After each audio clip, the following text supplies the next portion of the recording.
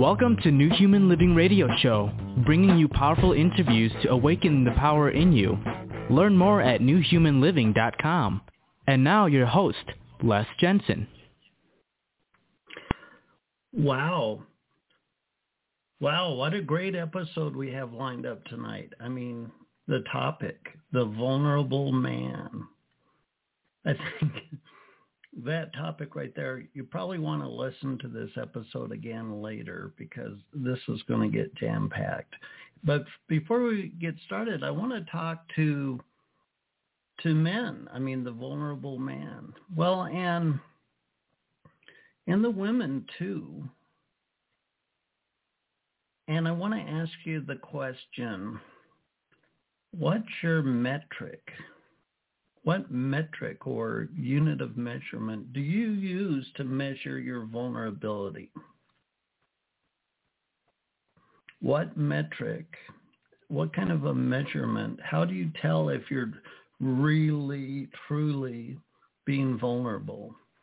And the reason I ask this is reality TV.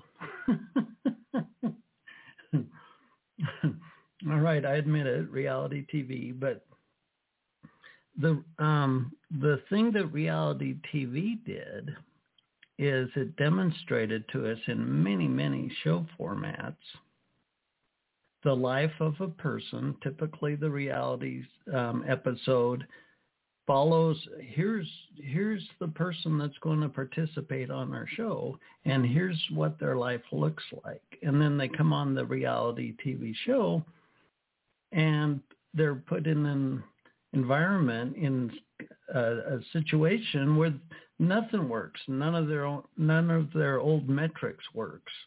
It's a completely different dynamic, and that's the whole point of the reality show. How well can you adapt to a curveball? And so when we look at the notion of vulnerable, being vulnerable, I promise you, I've been fascinated with the human demeanor for decades. I remember being 16 years old, driving over an hour to the international airport and watching people because I was fascinated at why do people choose what they choose? What motivates us to make the choices that we make? And when we talk about being vulnerable, the participants in these reality shows felt quite confident in the environment they had created for themselves, in their house, in their job, in their narrative. It was their life, and they felt very comfortable. And had you asked them, are you what's your skill set with being vulnerable? I got life covered. And then they enter the show, and here comes some curveballs, and you'll see anger flare up or some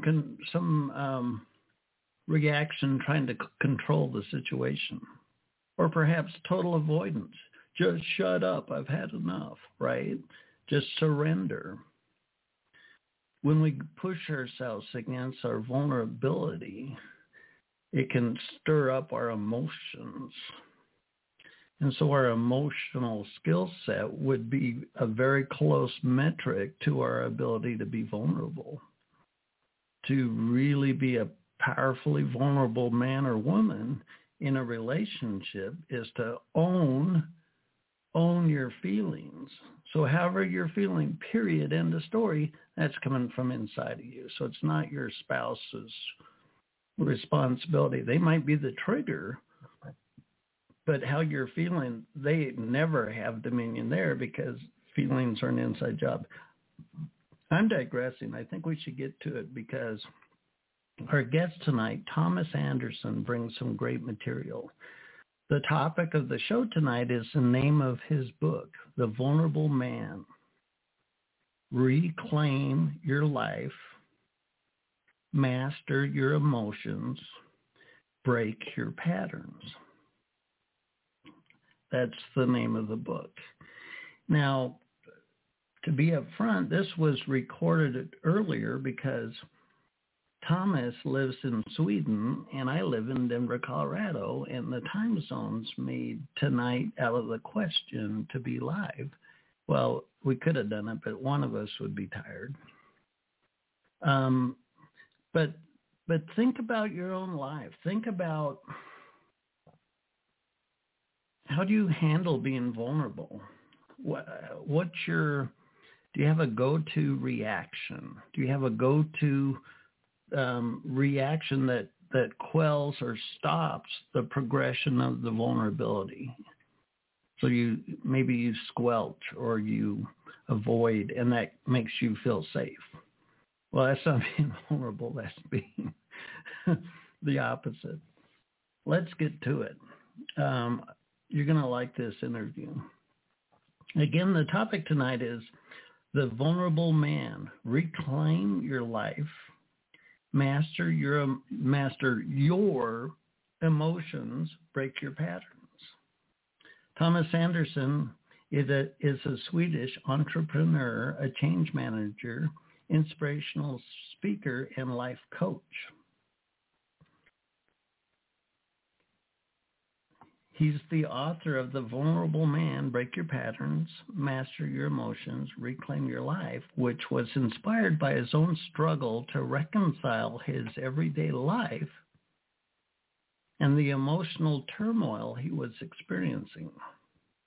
Despite having a successful career and a comfortable life, something was missing. Anderson was trapped in an emotional prison of self-doubt, stress, anxiety, and endless feelings of worthlessness.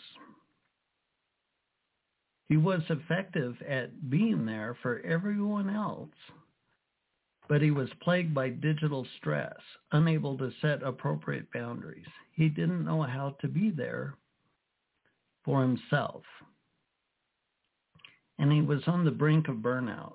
Now Anderson tells the story of his own life crisis and struggle with burnout to ensure that others might learn or relearn how to listen to their inner voice and how to handle their emotions in an overwhelming world. I'm going to roll the episode now. Enjoy. It was a wonderful interview. I'm your host, Les Jensen. Thanks for listening. Welcome to the show, Thomas. Thank you. First off, what a wonderful book. It's a delight to look at. It's got a very easy flow to it, and yet the message is so powerful. What brought you to write a book like this? I mean, bring us up to how your life evolved to the point of wanting to write a book. Yeah, no, it started, well, first of all, when I was sort of at my low point myself, about 6 years ago, feeling stuck and, working hard and, in a way having everything, a good career. I have my family and the house, and I don't know, I was doing things I always wanted to do, and I like doing things. But I wasn't feeling well at that time. And that sort of led me into a journey, and I realized that I was not used to sort of putting words in my emotions, and I did some changes in my life. I got in contact with being a highly sensitive person, and it changed my life so much going to therapy, and I understood I've been holding so many things within for such a long time. I didn't know how to sort of put words on my emotions or feelings. It was like one part of me that I have not maybe not admitted it to myself, or like this is not a part that I should show. This is something wrong. So I just saw that I sort of hindered myself for such a long time. Like this part of Thomas you should not show. And then be able to talk about things again, it was such a revolution and change for me. And that start I went to different kind of like yoga retreats, and we had these sharing sessions, and you're starting to share and talk and realize I was not the only one with these sort of feelings and thoughts, and it just sort of made sense. All these things I've been holding in for such a long time. So going through this from like having like suicide thoughts, feeling like what should I do, and not having the sort of tools, it was like years of change, and I got so much stronger. And then of course it changed me, and I was so much more open to share and talk about things that these emotions and feelings that came up. I was not held back anymore. And then also it came to a point then I did traveling. I was doing the pilgrimage down in Spain, the El Camino, Santiago de Compostela. And I was sort of into this I was then used to, this was like 2 years later after my sort of low point. And during that time, I realized that I talked to a guy from US at that time, and I shared my journey and my story. And he was also holding in a lot of things. But when I shared my story, we talked for maybe a day or two, it also helped him to open up. And then I realized that maybe my words can help others to open up. Because I saw that my problem was that I felt so wrong, and I was afraid to sort of open up and share my thoughts and feelings. And I realized maybe a lot of people feel the same. And then maybe I can help there with sharing my words. Because what I also have done is that I've written a journal for a long time. And I thought, because like the big thing, what I've seen is doing these kind of changes and going through this kind of journey, it is also to like work with the inner work and doing the work and falling down and not knowing what to do. And you have those inner doubts that you might not share. But I realized I can share that with my journal. So I can share the actual journey of what you feel when you're at that low point, and sort of the steps you can take to feel better. So that was sort of the first idea then. And then it sort of grew stronger during the fall. I was also part of different groups where men sat down and talked. And then I realized, hey, I'm so open to talk and share that, and they were not. And they saw such a bigger relief being in these kind of groups when they could share. And I say, hey, there's something that we need here. Because I felt that men are struggling in a way that it's not okay to talk about what you feel, because it's been hindered for such a long time, but it's also very needed. And then I thought, okay, I'm going to do something with this. I need to share my story, and I think it can really help. So that was the starting point and sort of the reason for the book. Nice.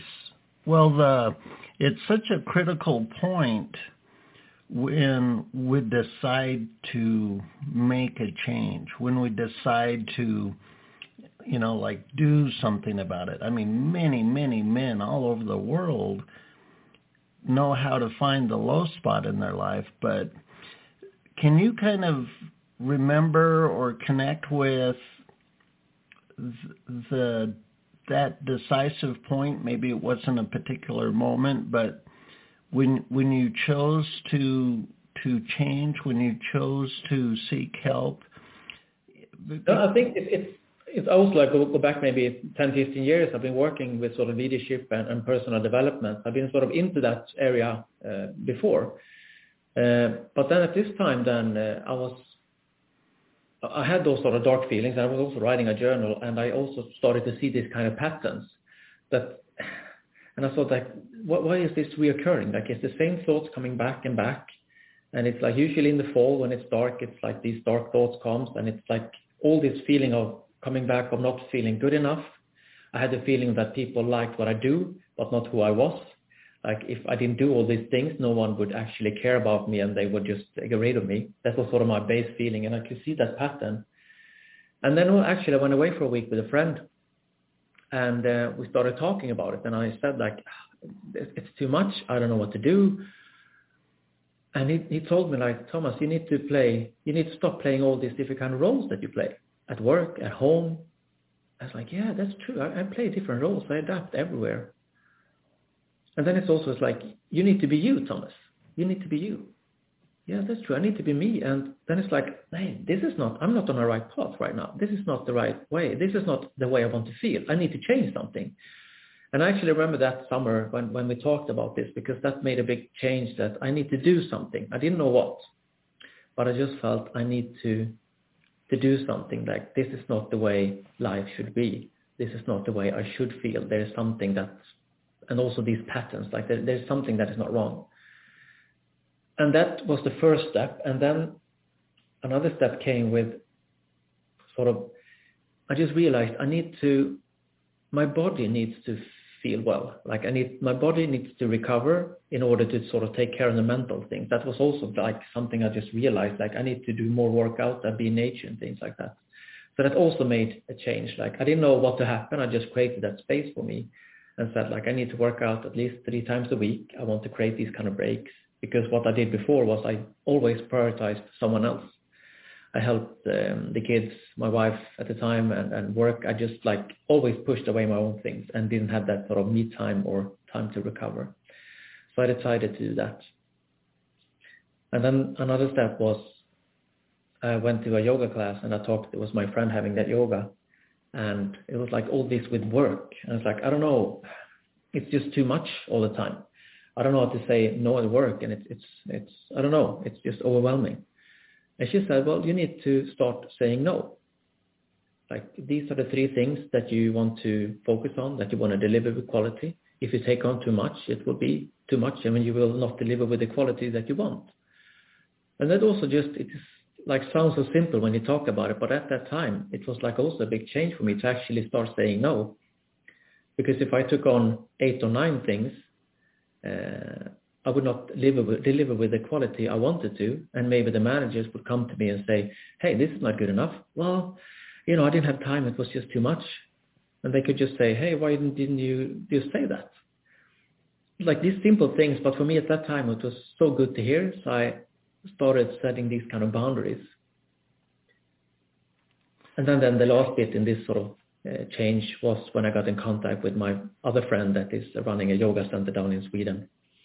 And we talked about being highly sensitive, and that made like the second, like 3rd or 4th step. I don't know what to call it, but that made a difference on those understandings. So many different steps that sort of led into this change. Well, you were mentioning that your friend was saying you're taking on all these different roles, and and at work you felt like if you let down at all, perhaps, that you might not be good enough. I mean, men, it's almost like we learn a facade, we learn an act, so to speak, that we think will appease others, perhaps, where we don't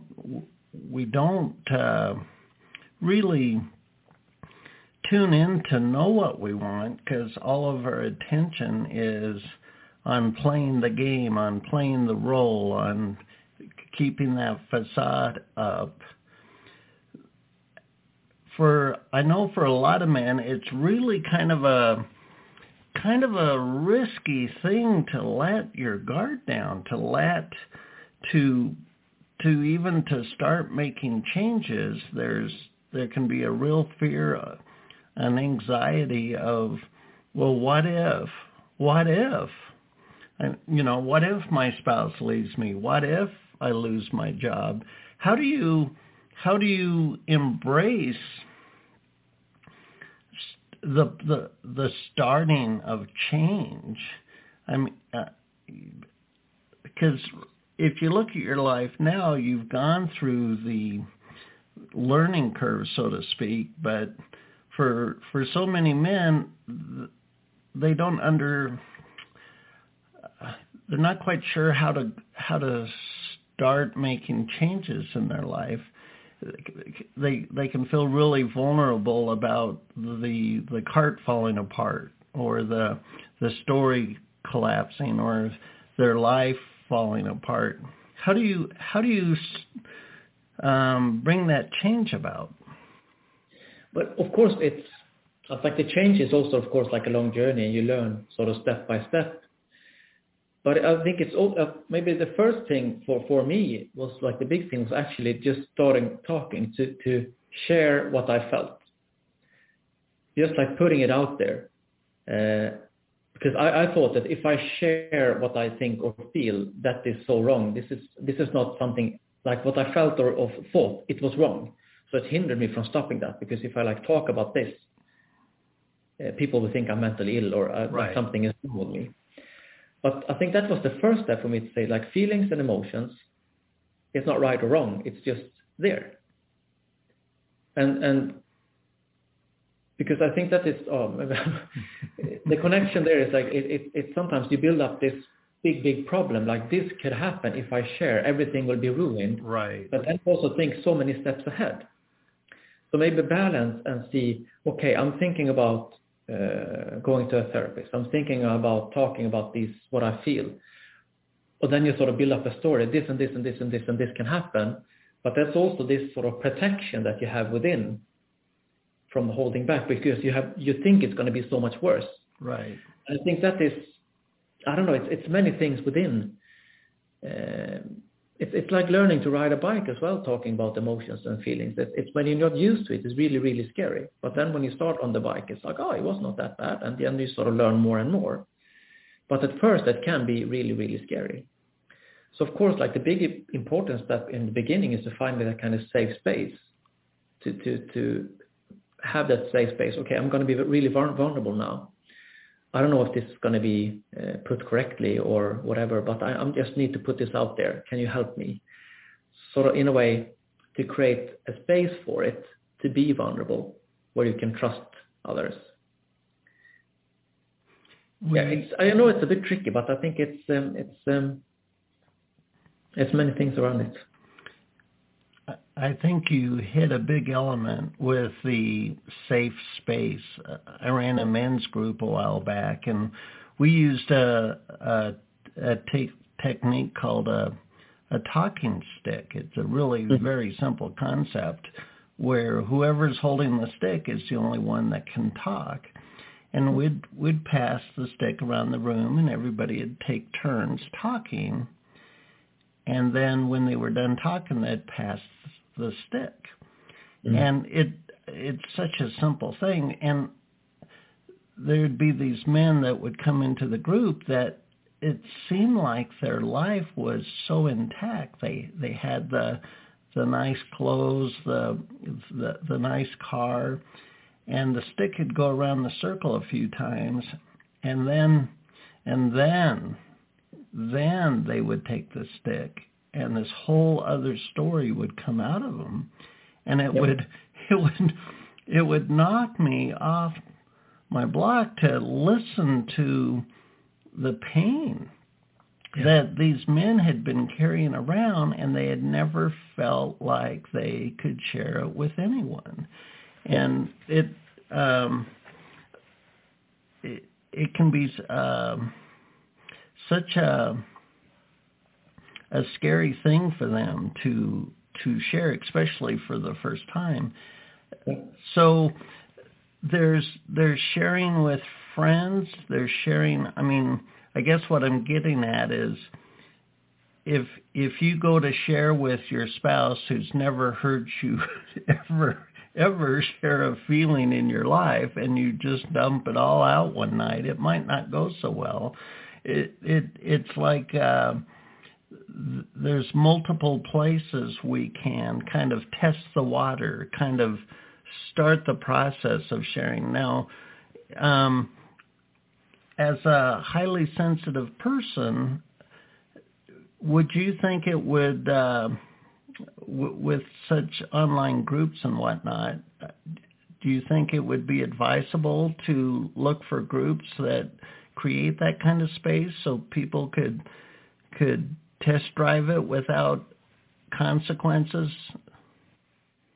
Yeah, I think that's like a key thing that you say there, to find people who think alike, because then it's that's what I felt with this when the first yoga retreats. It was aimed towards highly sensitive person, and it in a way it was so open to talk about things because we recognized ourselves within, and then it was so easily to share, and people were open to it, and everyone sort of understood each other. And I think that's also a key thing, like to understand that like some people don't want to talk about it, and some people but also love to talk about it. It's finding these people, and probably you know which one to talk to. And I think that's the thing, to find where you can talk and like just start up to say, I would like to talk more about these things. To find that, I actually have an example of, I talked about this with a friend, and he said actually that there were a group of friends, guys that met every year, like friends from university, I think it was. And he's around his 40s, around 40.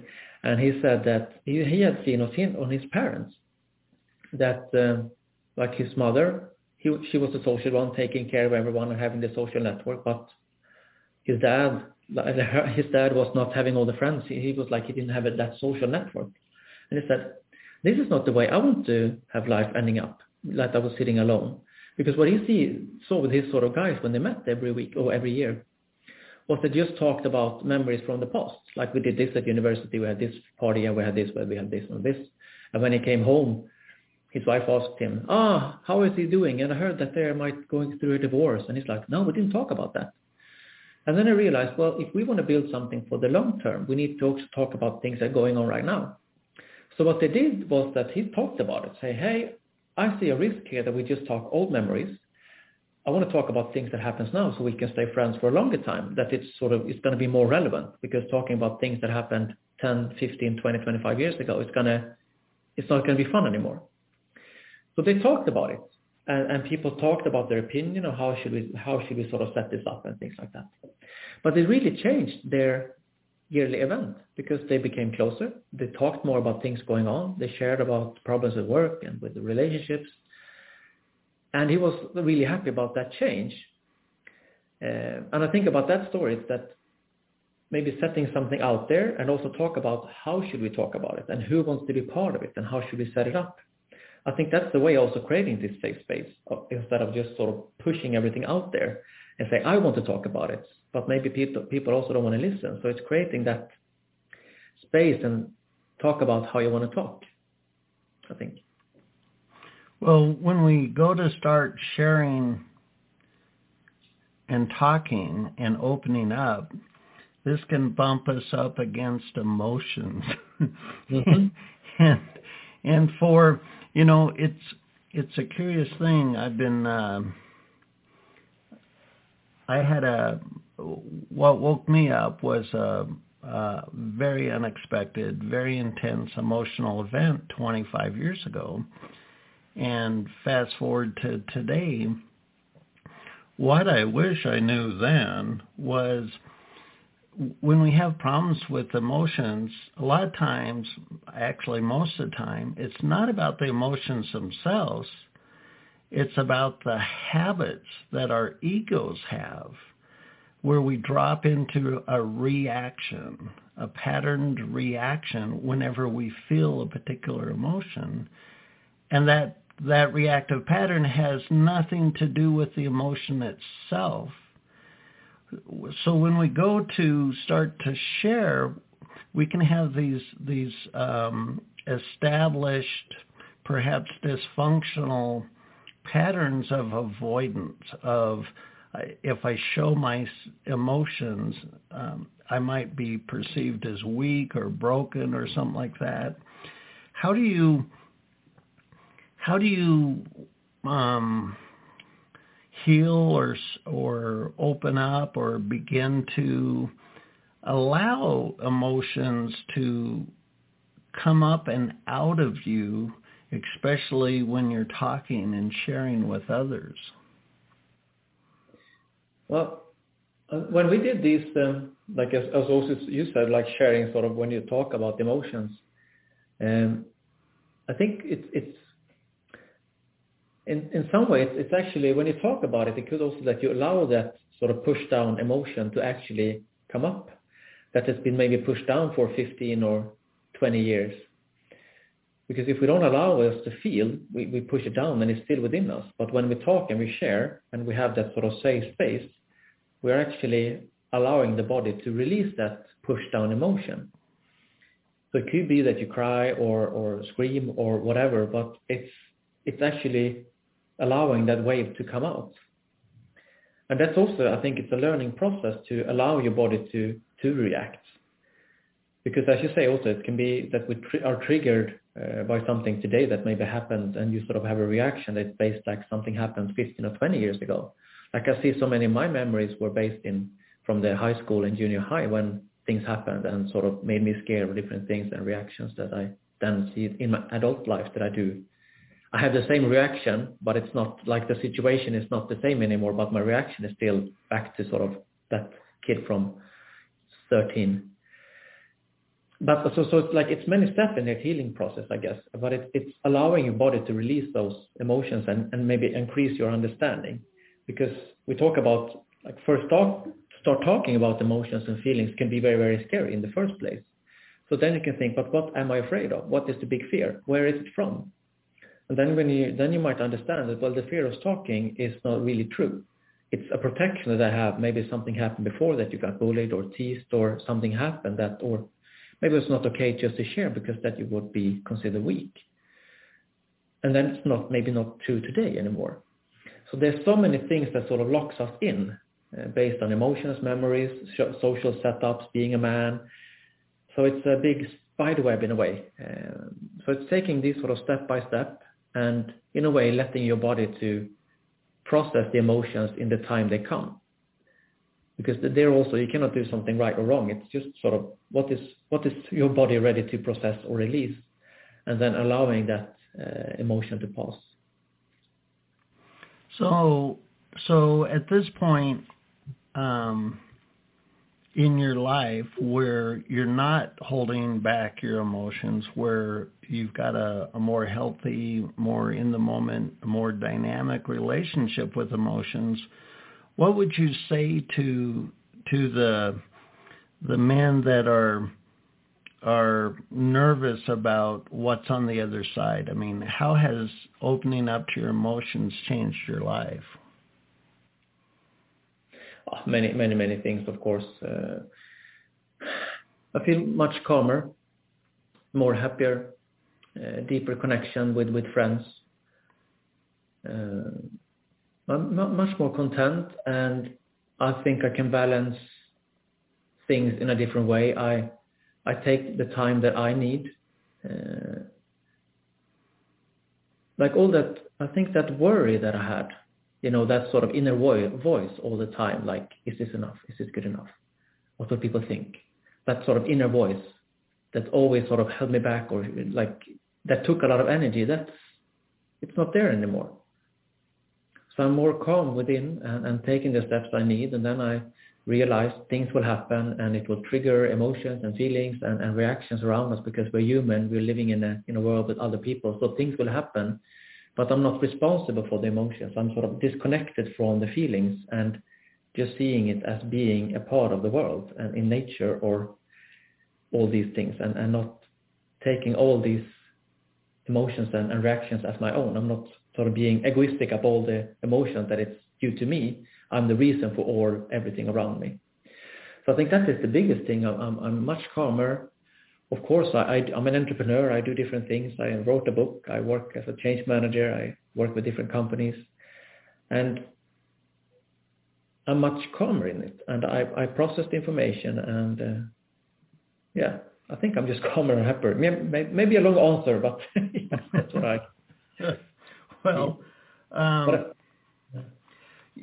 when we're in a relationship with a significant other, and the tempo or the quote normal unquote has been to keep it all in and not really get emotional, it can be kind of intimidating for the partner when the other partner starts displaying emotions. It's like if neither side of the relationship has really allowed themselves to be emotional, and then one of them starts up, it can be just like we can be intimidated with our own emotions once we decide to actually let them out. Did you have any responses from your significant others, your close friends, etc., when you started showing your emotions? Yeah, I think it was. I think many of course, because also of course I wrote a book about it and opened up in that way. That was a bit scary, but of course it's different, and maybe it's also me. I've been used with sort of this personal development and doing these leadership courses, and at that time as well, you change a lot and you sort of evolve as a person, and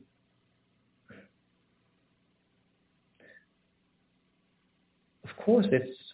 But in a way, I know it might be different, but it's also I see it also as things evolve. We are not the same person that we are 5 years ago, or 10 years ago, and 15 years ago. We always evolve, and I think it's also allowing ourselves with a significant other to grow together, to change. And we might be in different processes within change as well.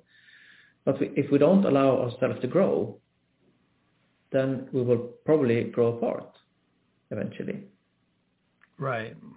I think that we divorced the wife I was married to, because I realized that what I saw that is like I was holding things back, and I didn't talk about some things. And I think that in the end, I think we have sort of moved away too far. I think I realized my things too late. So we had like the emotions or the feelings between us were lost since I held back. So I think it's that could also be the problem of not sharing and talking. Right. So I think in a way it's allowing ourselves to grow and evolve, and having that space, and also allow people also to grow in different speeds as well, that we might change in different ways and growing together.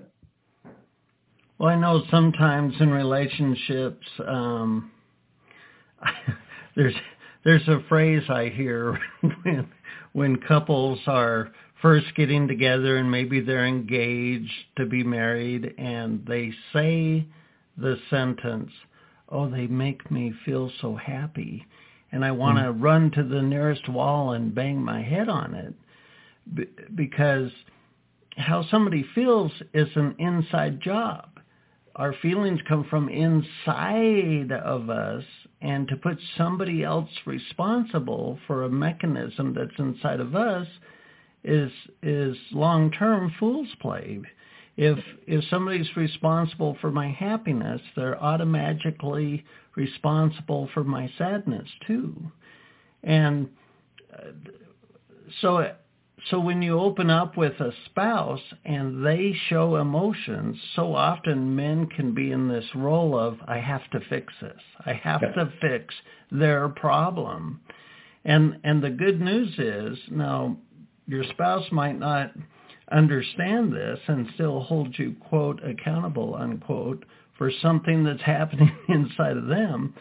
But when they show emotions, it's not for you to fix. It's for you to listen and just hold the space. You don't have to fix it. And a lot of times what can be intimidating for men is, well, damn, if I start sharing emotions, she'll go off the deep end with emotions, and then what am I supposed to do? Listen. Just listen. And give her the space to lose it and go emotionally anywhere she needs to go. She'll gather herself back up eventually, and to not feel like, because with men it's such a gut instinct to fix whatever, quote, problems, unquote, they're sharing. Yeah. No, I agree. I think this is maybe one of the key problems for men. It's since we haven't learned to handle emotions, maybe it's been pushed away, and now it cripples us because we make it also maybe too big. And as you say, we try to solve the emotions instead of allowing them to take place and just letting out there and trust that the other person can actually be on their own journey. You just need to create that kind of space. So I think there's so many things there, and also I think to allow men to also allow that and maybe see that we are, many of us, on a different stage on expressing our emotions. Because it also puts pressure on you. if you then, for example, then if the women put pressure on the men to talk, if you have never practiced and never learned, you can be cornered as well, because you have never learned that then you can create an other kind of emotions or anger or stress that is not good. To also see that we are on different phases here. And also as a man to understand that, okay, this is quite new. I need to learn to ride a bike as an adult. It will be a struggle for me because I've never learned it. Because it's a matter of practice in a way to express the emotions and not be held back by them and see them as more scary than they are. But since we haven't practiced it, it is difficult, maybe more difficult than it should be. So it's an very interesting area and subject, and very important to talk about, I think. Right. Well, I'm holding your book in my hands, and I love the cover. It's a delightful book. The Vulnerable Man: Reclaim Your Life, Master Your Emotions, Break Your Patterns. So break your patterns. What are these patterns, and how is the vulnerable man the vehicle of breaking patterns? I think it's hard to break patterns because we are doing routines, we're doing things the same way we've always done because we save energy as humans in a way. So doing something new is actually going into a different road or path or taking a new door and doing something different. You don't know where you're going. So that is breaking a pattern, but also being vulnerable because you don't really know where it will go. And you might think, will I fail? Or what will people think? What happens if I share this emotion?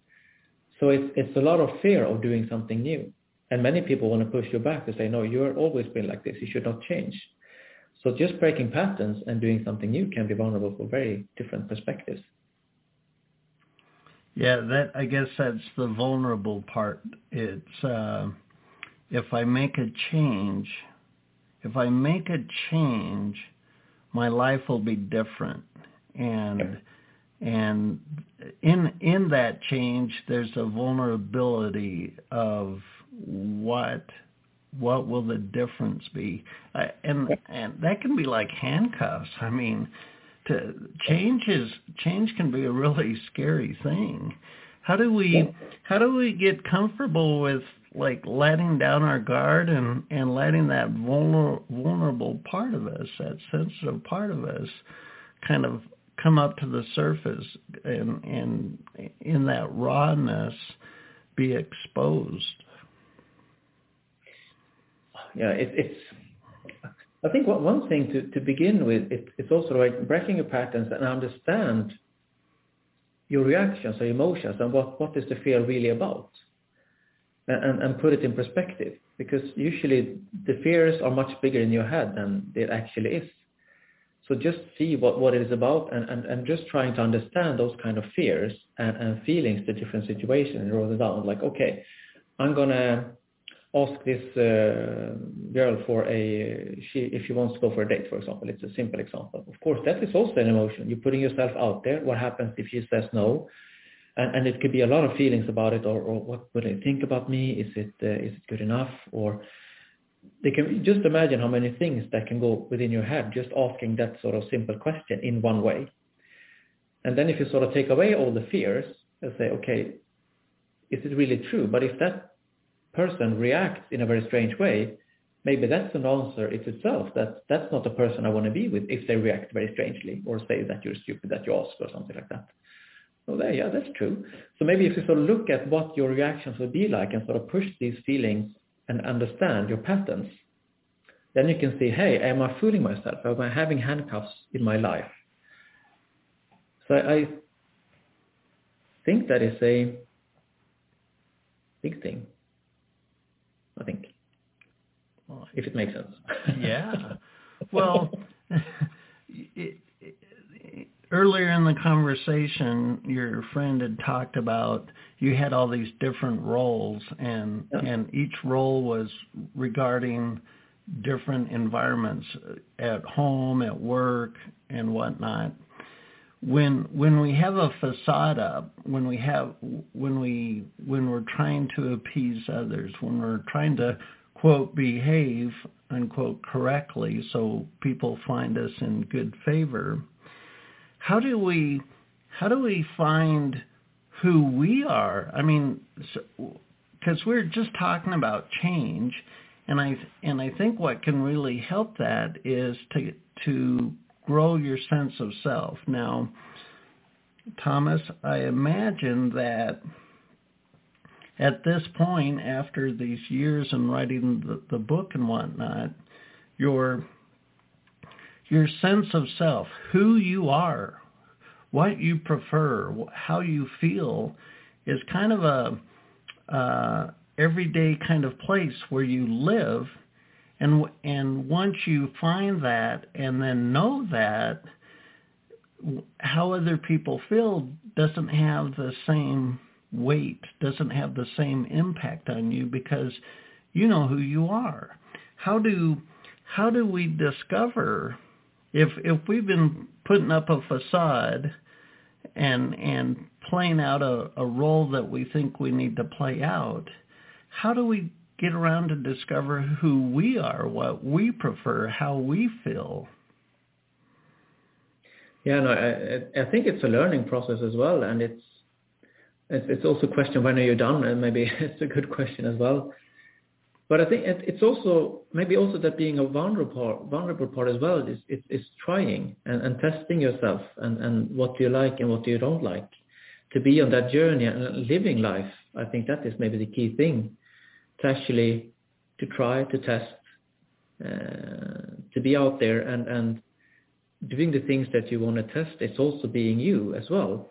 It's trying out your life or whatever. I don't know if that's a good word, but yeah. I think that is the thing. Like I sometimes look back, was my life bad before? No, it was different. And maybe I got stuck in a few years. I've done so many things, but now I'm in a different place. I've learned more. And I think it's a growth process the whole time. Like from we're young, we are always challenged to do things. We go to school and we learn more, and we are challenged by our parents to do new things. We go to sports and we do all these things. But somewhere around when you're maybe out of uni or like in your 20s, the only one challenges you is yourself. And maybe sometimes we stop growing because like challenging ourselves and doing new things and learning and evolving, we've always done that. So maybe it's like knowing who you are will also change, and what you like and what you do will always also change. So it's maybe also allowing yourself to be on that path in life, and not saying, oh, I'm going to be the one that is always 20 or 25 or 30 or 35. So it's both like losing some roles and not maybe be stuck in that as well, and sort of also take it day by day and allow yourself just to be, and maybe not controlling. I think that's the thing I did a lot. Like I wanted to control. I want people to see me like this. This is what I want people to think about me. This is what I want them to see me. But that I don't care about anymore. Because I say, if I am within me and the one I want to be, then I will attract people that enjoy me or like to be with me, and things will go the way it should go. Maybe a philosophical answer in the end, but I think that is the... No, that's fine. I mean, well, share with us to reclaim your life, to honor your authenticity, to honor your preferences. Like you said, you're going to attract people that resonate with that. How, if you were to, in one hand, imagine yourself in the depths of the struggle of your life years ago, when things were the darkest of dark, and then look at your life now, how does your life differ? I mean, what changed? What does a reclaimed life look like? I think for me, I think the big thing, like if I take it but there's so many learnings that I've sort of gone through these sort of vulnerable things and meeting all emotions. But I think the key thing is that I have been liberating myself from the old fears that were not true. I've been living in like an emotional prison of many things that happened in my when I was growing up. A lot of things in my teenage years that sort of boxed me like, this is the way I should be. This is not, I should not do like this like a man, and these people were bullying me, I should not do these things. So I saw those things that boxed me in a way. I've been living in that box for all these years. And now I have been releasing all these old prison or old handcuffs or whatever we could call it. But I think that is the key thing. I can see that for many, many years, I didn't understand it, but those were the things holding me back, not taking that step, not talking about this, not sharing this, not taking that thing at work, not doing that trip, not so many things I didn't do. It's like, oh, no, I should not. I don't know why, but it doesn't feel good. But now I can see it was all these fears from back home or back from school. And I think that is the key thing for me, that I have released those fears. I'm not held back by old memories. And of course, I meet things all day and you sort of experience things, feelings, fears, but I process them so much quicker today. I don't hold them in. It's like, oh, I feel this. Why is this? Is it me? No, it's not my feeling. I just met this person. Oh, they were stressed. Okay, I can let it go. Or I can understand, oh, I'm doing something new now, publishing a book. Oh, that is actually a bit scary because I don't know what is going on and so on. And then I plan time to process my emotions and allowing space for it. So it's more of being in the flow in a different way and experience things, but not holding it in. I think that is sort of, for me, the key change. Right, to feel the emotion in the moment and release it and move on and let your life flow instead of trying to collapse some kind of a context or some kind of a template. I don't think life likes templates. No. Now, so I can see that. Like I saw it. It was so clear. Like I think also I talk a lot about sort of digital stress and the digital world as well, and the changes that has come with. Because I can saw like when the pandemic came, it was for me like quite clear. Okay, I'm going to work from home. It's going to be different. What do I need to allow myself to process these things? Because it's going to be a time of not knowing what's going to happen, not having control, what will happen with work. It will be a lot of uncertainty. So I said, okay, let's add more workouts. So I started like working out in the morning, and I added more meditation. So I just set my sort of, this is what I need to, it's not going to be the funnest time, but what do I need to process these sort of day by day? And it was sometimes hard because I lost some work and you didn't know what's going to happen. But I allowed it, and I was not holding things back. And then I met some friends from old colleagues, and they were sort of so stuck, and it's like, oh, everything was so bad. And then it was quite clear for me that they were sort of stuck in not knowing, and they wanted to have answers, but they could not get answers. So they were stuck in not knowing, not being in control. When will this be over? But I saw it's like, okay, I'm just going to let it go. It will be over when it be over. So sort of just allowing these different patterns. And I think, especially now with this connected world, we are experiencing so much more. We get impressions all over the place. And I think in a way like the digital world is like a catalyst for all our childhood traumas or fears or whatever. Everything is up to the surface right now, which is a big change for men, but also for everyone. So it's interesting times. Oh, indeed. That's the understatement of the century. Now, what I really like about your book is you've shared your journal or diary, and that kind of gets in your head.